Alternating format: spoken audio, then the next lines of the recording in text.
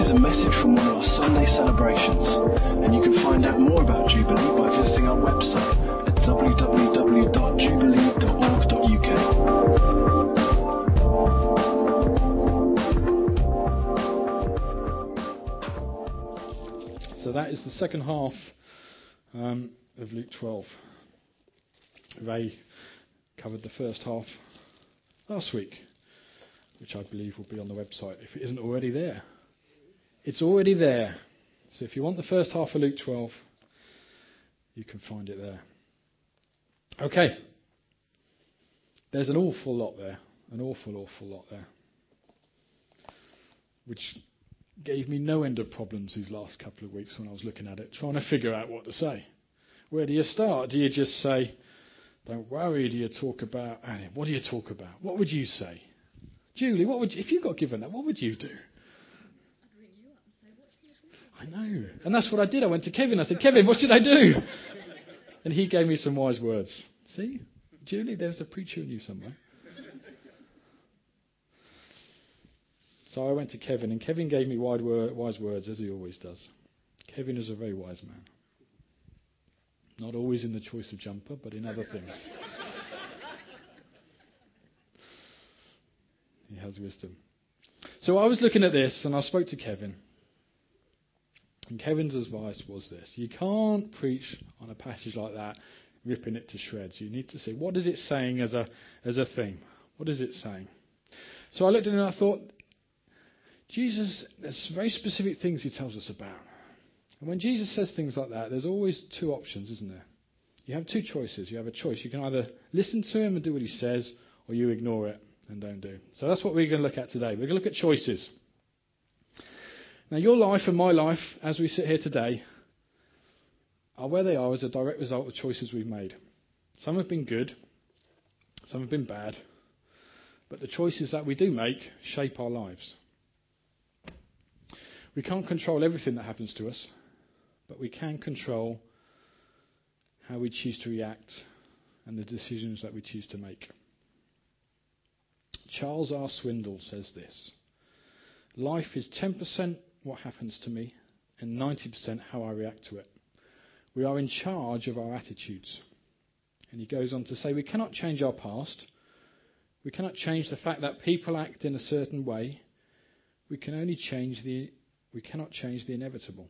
The only thing that we can do is play the one string we have, and that is our attitude. In the passage, we see Jesus talking to disciples and a very large crowd about being ready. Talks about the servant being ready for the master, the manager being ready for his boss when he comes home. Talks about being ready for his return, for Jesus' return. And Jesus speaks truth, doesn't he? He gives advice on life. But as always, we've got a choice. We can choose to listen and take it on board, or we can choose to walk away and ignore it. So I just want to look at four things very quickly. Four choices that we can make out of this passage. The first one is to worry or trust. You see in verses 22 to 28, Jesus talks about do not worry. But the choice is yours. You can worry or you can't worry. You can take Jesus' advice and do not worry, or you carry on worrying. Second one, treasure on earth or treasure in heaven. Verses 29 to 34. Thirdly, we're going to be looking at follow and obey or reject and go your own way. And I so wanted to play a few songs with that, but I resisted the temptation. I did actually find songs for each one of these. A bit of Dire Straits, a bit of Fleetwood Mac. I said I was there, but no. I know, I should have done, shouldn't I? I really should go. One day I will. Finally, we're going to look at the status quo or going against the tide. Status quo, I know. Yes, we could have done status quo, but there is actually a song called Going Against the Tide.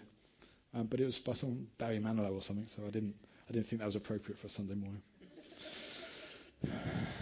Anyway, that's enough of that. I'm sure there were some Barry Manilow fans in here this morning, so apologies if you like the great man.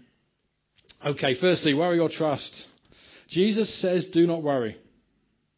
So our choice is, do we worry or do we not? Worrying takes us away from God. as we try to take control of the things we think are going to happen. When you find yourself worrying, are you seeing God in a situation? Or are you trying to cope on your own?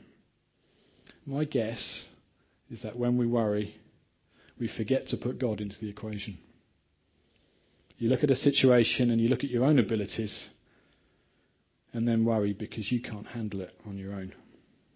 You've removed God from the situation, and that is the cause of most worry. When we worry, it moves us from a place of faith to a place of unbelief because we forget all of God's promises. All of them.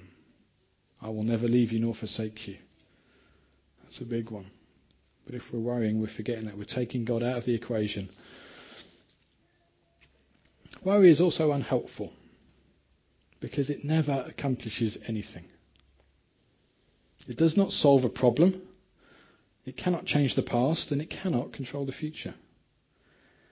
The only thing it does do is make us miserable today. It is a most unhelpful thing. Joyce Meyer says this. She says, worry is like a rocking chair. It's always in motion, but never gets you anywhere. Worry will make mountains out of molehills. It makes problems seem bigger than they really are. And to worry about something you can't change is useless. To worry about something you can change is just silly, because you can just go ahead and change it. So why worry? Because it's unhealthy as well. A worrier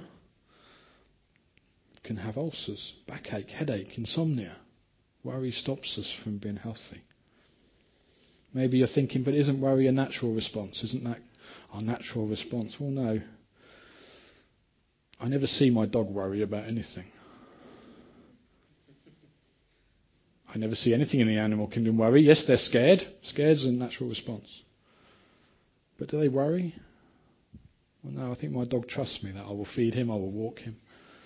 I will kick him around the garden a few times when I'm frustrated. That's his life, and he loves it. He's just sad that we've got a bigger garden to kick him around now. But anyway. But no, worry is not a natural response. So what is? Well, don't worry. Concern, yes. We can have concern for things, can't we? So what's the difference between concern and worry? Well, I didn't have an answer for this, but a man on the internet did. I love the internet. He said the difference between concern and worry is this. He said worry is problem orientated. Concern is solution orientated. Concern focuses on solving the problem, addressing the issue. It isn't going over the same points over and over without adding value to the thought. It is coming up with options, setting priorities, and drawing conclusions. Worry that's too intense or too frequent or too unrelenting can definitely cut down on your happiness and enjoyment of life. Now, I'm very fortunate. I'm not a natural worrier. I don't worry very much. I don't see the point. I never have done. But I know some people do struggle with worry and they do find it difficult. And that's where God comes in. If you're worrying about something right now, why don't you take a step back, put God in that situation, and then have a look at it. Have a look at it backed up on all the promises you see in the Bible. If you don't know the promises of God, Google them. There's a whole list, you'll see. You Google it, it comes up with a list. They're all written out, you can type them out, you can read them. The promises of God for you. So if you're a big worrier, can I encourage you? Put God in the situation. Put God in the equation. Look at it through God's eyes. And that will help you, because worry is not a helpful thing.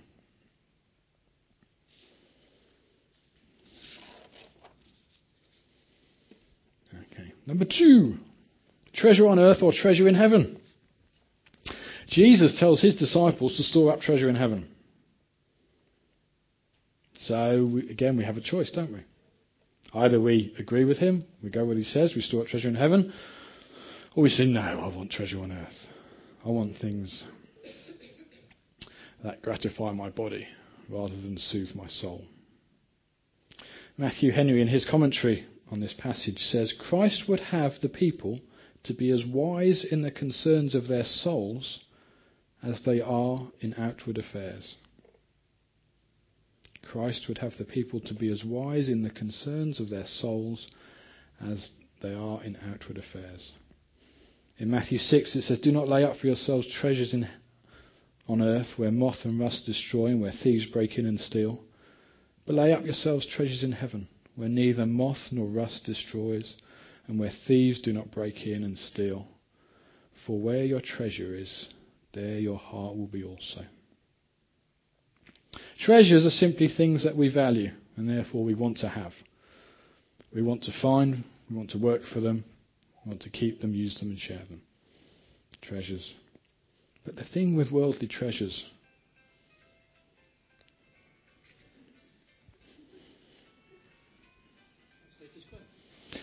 yeah, in their early days, before they went all rocky.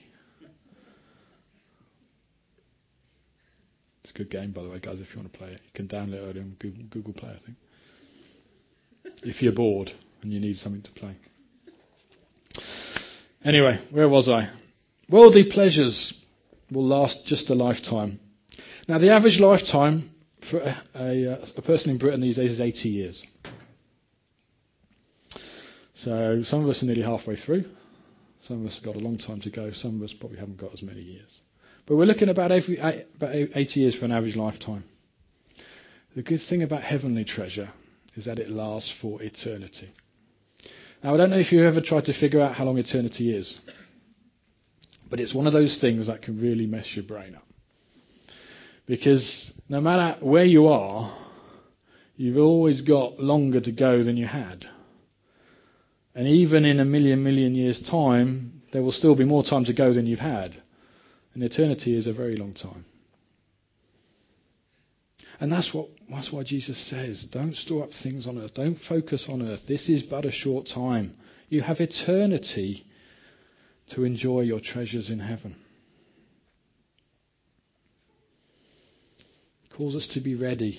Our time on earth is just a blink of an eye compared to our time in eternity. Our bodies live for just a few short years, but your soul will be with you for eternity. So where does your heart lay this morning? Material things or heavenly things? If treasures on earth have a grip on you, if you're killing yourself to gain more and more, there is a subtle coolness about spiritual things that slowly sets in. And then one day, you'll find you've got a lot of things, but nothing of real substance. So treasures in heaven. How do we do it? How do we build up treasures in heaven? Well, Jesus taught one way to build up treasures in heaven is to give money to the poor. So, have you been blessed with money? If you've been blessed with money, God expects you to do good with it. How can you bless others with your money? I was thinking, well, the young people are off to New Day. A practical tip. Maybe that's something you could do. Maybe you could pay for a friend of somebody to go to New Day. Pay for a non-Christian friend of one of our youth to go to New Day. Storing up treasures in heaven. They will have a good time. I know it. But sometimes it's good to simplify things, isn't it? So I was thinking, treasures in heaven, what would I do? How would I teach the kids in Frog Club about treasures in heaven? Because sometimes we need to just step it down a bit, make it a bit simple. And if I were talking to them about treasures in heaven, I'd probably pull out a few things and say, this is the kind of things you can do. To build up treasures in heaven, you can do things. Visiting the sick, helping feed the hungry, being cheerful and thoughtful to someone who's sad, praying for one another, working in a shelter for the homeless, being a friend to someone who's lonely, forgiving someone who's hurt you, saying sorry, when you've hurt someone else? Now there's a whole list of things you can do. But it's all about the heart. It's all about why you're doing them. Are we doing them for our own benefit, or are we doing them for the benefit of others? And doing these things on a daily basis may not seem like much, but over your lifetime they'll soon mount up. So what are you going to choose? Treasure on earth or treasure in heaven? Treasure that will last about 80 years, or something that will last an eternity? Thirdly, follow and obey, or reject and go your own way. Again, we've got two choices. You either follow Jesus or you don't. There is no middle ground. We see in Revelation 3:15 and 16 says, I know your works. You are neither cold nor hot. Would that you were either cold or hot. So because you are lukewarm and neither hot nor cold, I will spit you out of my mouth. Being lukewarm is not an option. Following Jesus just on a Sunday is not an option. You can't have a foot in both camps. So the question, is God at the centre of all that you do? Is he at the centre of the big decisions in your life? Maybe you're thinking about moving jobs. Maybe you're thinking about moving house. Where do you go with that decision? Are you looking for what's best for you? Or are you asking the question, God, what do you want me to do? Where do you want me to be? So maybe your focus has been drawn away from God. Maybe you're not hot for God right now. You're lukewarm and you're in danger of being spat out. How do you get back on track? Well, the best way is to go back to basics. The theme of all Scripture and teaching from Jesus is to love God with all of our hearts and to love one another. In Matthew 22 it says, Jesus replied, love the Lord your God with all your heart and with all your soul and with all your mind. This is the first and greatest commandment. And the second is to love your neighbour as yourself. All the law and the prophets hang on these two commandments. So if everything that's been written in the Bible, if everything Jesus says hangs on those two things, I would hazard a guess that they're quite important. So if you're struggling right now, if you're going down a blind alley, you don't know where to go, get yourself back to basics. Love God and love other people. And from there you can move on. But if you're struggling, if you're thinking, I really don't know where to go with this, get yourself back right with God. And start loving other people, because as you give, so God gives to you. Start storing up your treasures in heaven. Start with simple things. Just words of praise and thanksgiving to God. Acts of sacrifice. Acts of true worship. And if you want to get hot, you need to reject compromise. Reject compromise. And that takes me nicely onto my final point. The choice we have, status quo or against the tide.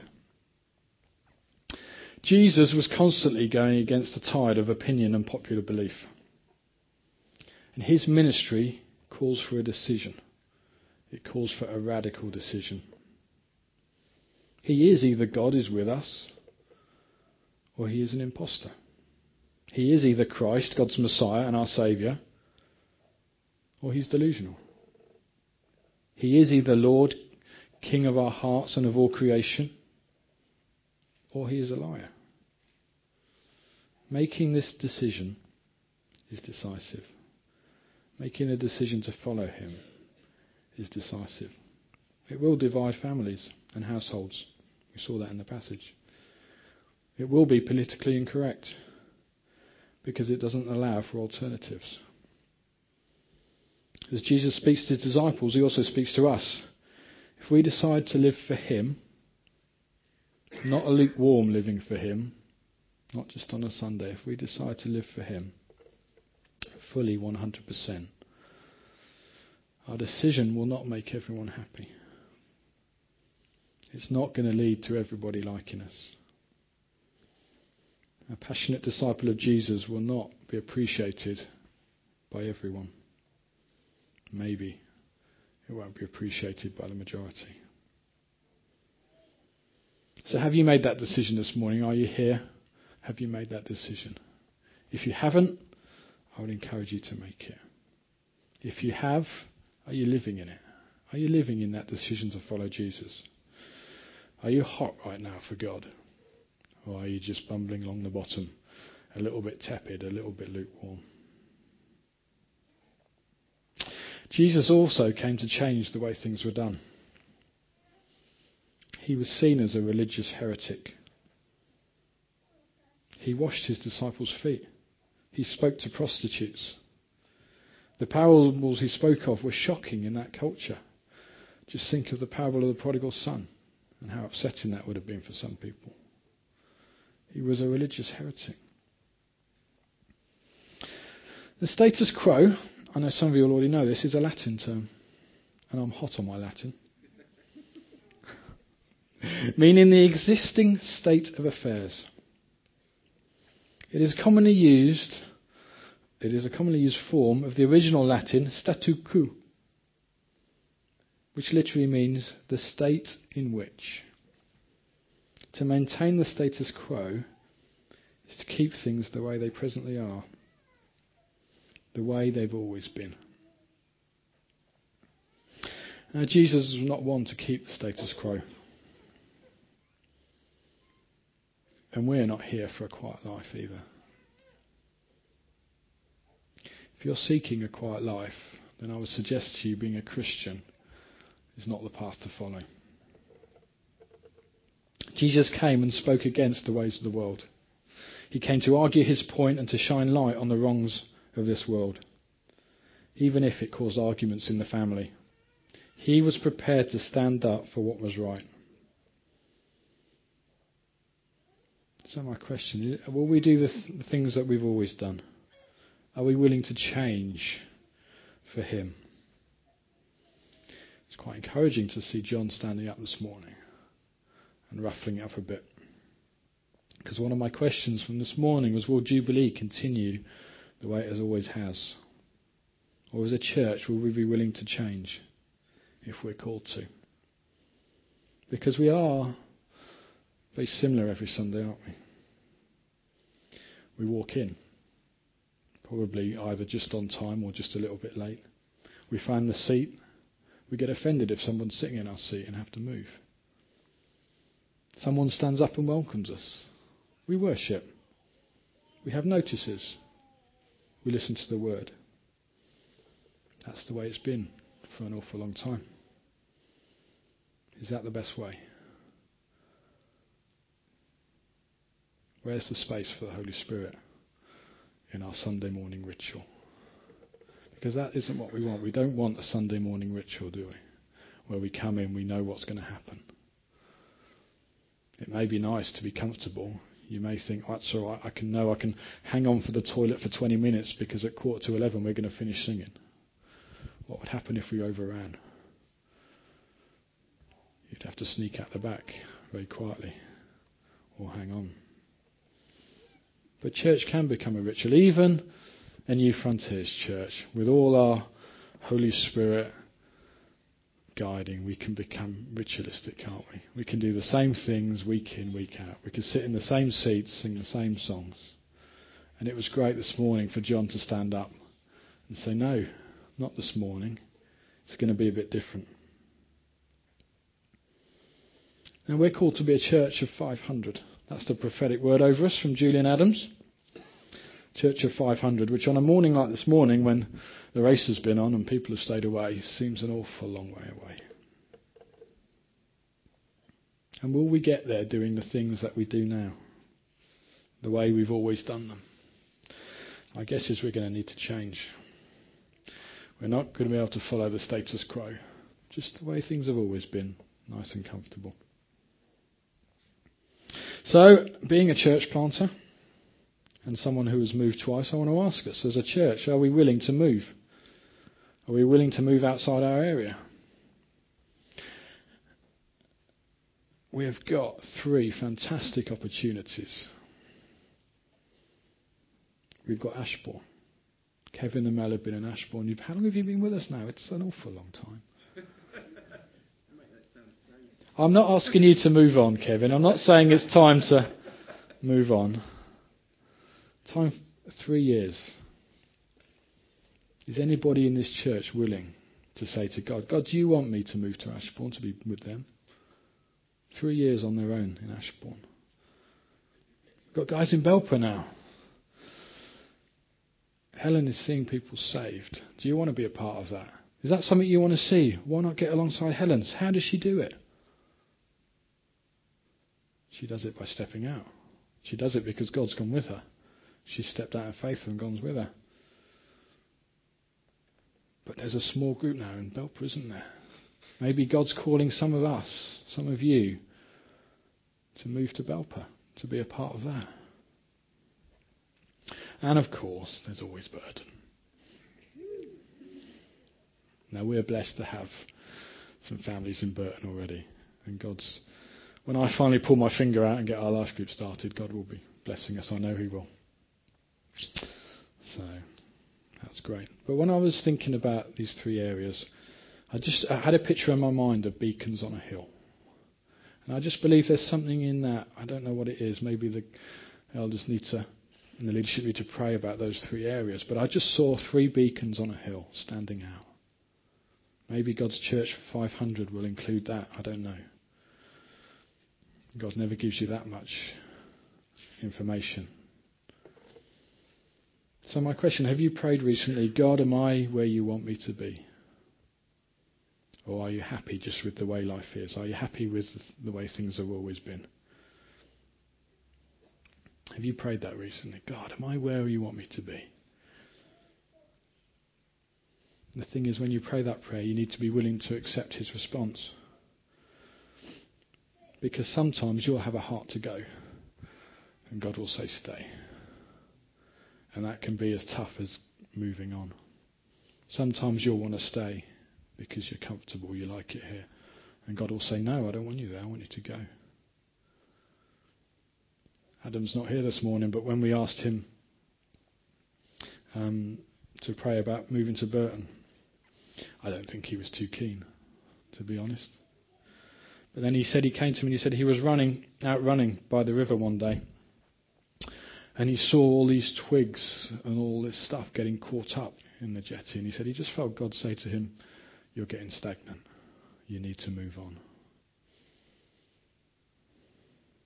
So he obeyed. And he's come with us. And Adam and Anna getting married next weekend. And then they come to America. What's that all about? I still don't get that. But it's great for them. They're going to have a wonderful time over there. So are you brave enough to pray that prayer this morning? Or are you happy with the status quo? As a church, will we push against things? Will we go against the flow? Will we be happy to change things? Or do we like them just the way they are? I would say the status quo is when churches get lukewarm. And that's not what we want. Not for Jubilee. We don't want to be a lukewarm church. So as we finish this morning, I believe the call is to be ready. We need to be ready to make the right choices. We need to be ready to trust and not worry. We need to be ready to store up treasures in heaven and not on earth.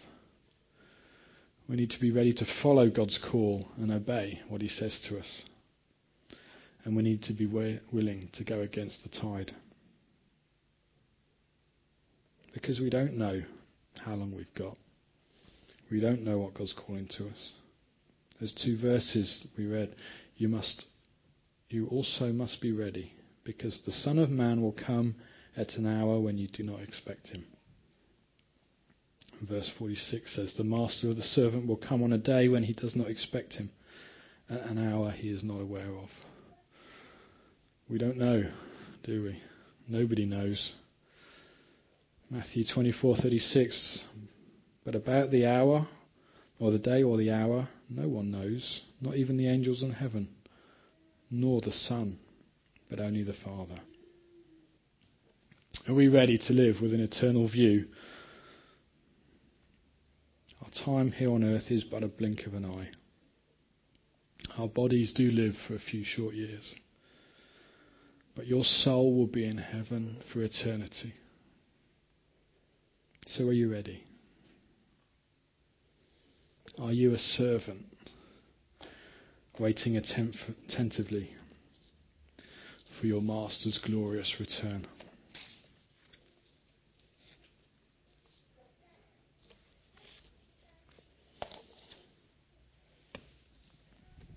I just want to quickly go back to one of the verses that struck me last night when I just was reading through this again.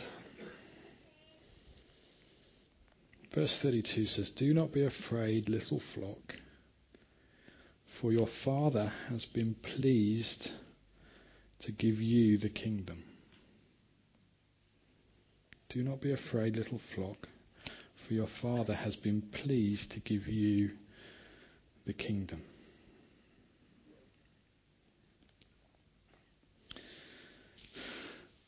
God has given you the kingdom. He is pleased. He doesn't hold it back begrudgingly. He is pleased to give us the kingdom. Like this morning, he's pleased to come and bring healing in our midst. He's pleased to come and spread joy in this place. He is pleased to come and provide for our every need. That's the kingdom. That's the kingdom of God coming. It's God's fullness. He lavishes upon us. Healing, peace, joy, patience, all these things he's pleased to give you.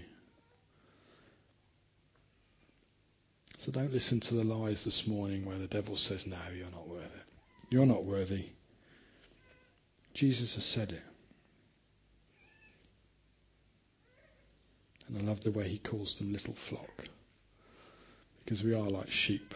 Sometimes we need pointing in the right direction. Sometimes Jesus uses the staff. And I always thought a staff was for beating a sheep.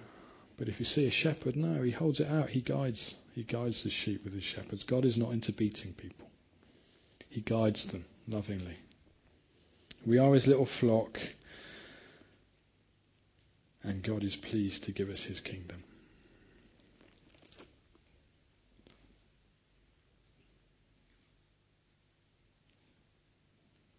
Quarter to 12.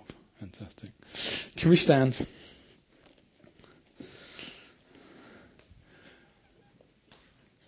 Can we finish just with one song? Is that all right?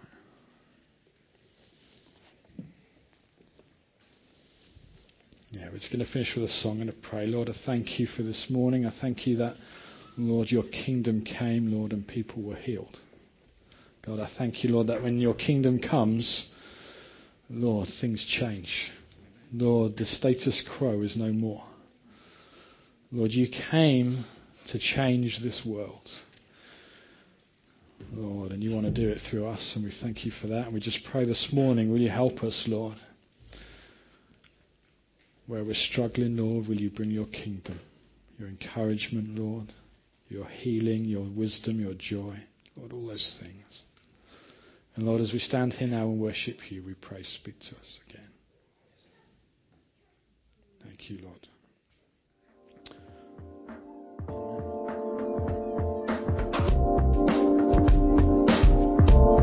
Thanks for listening to this Jubilee Church podcast.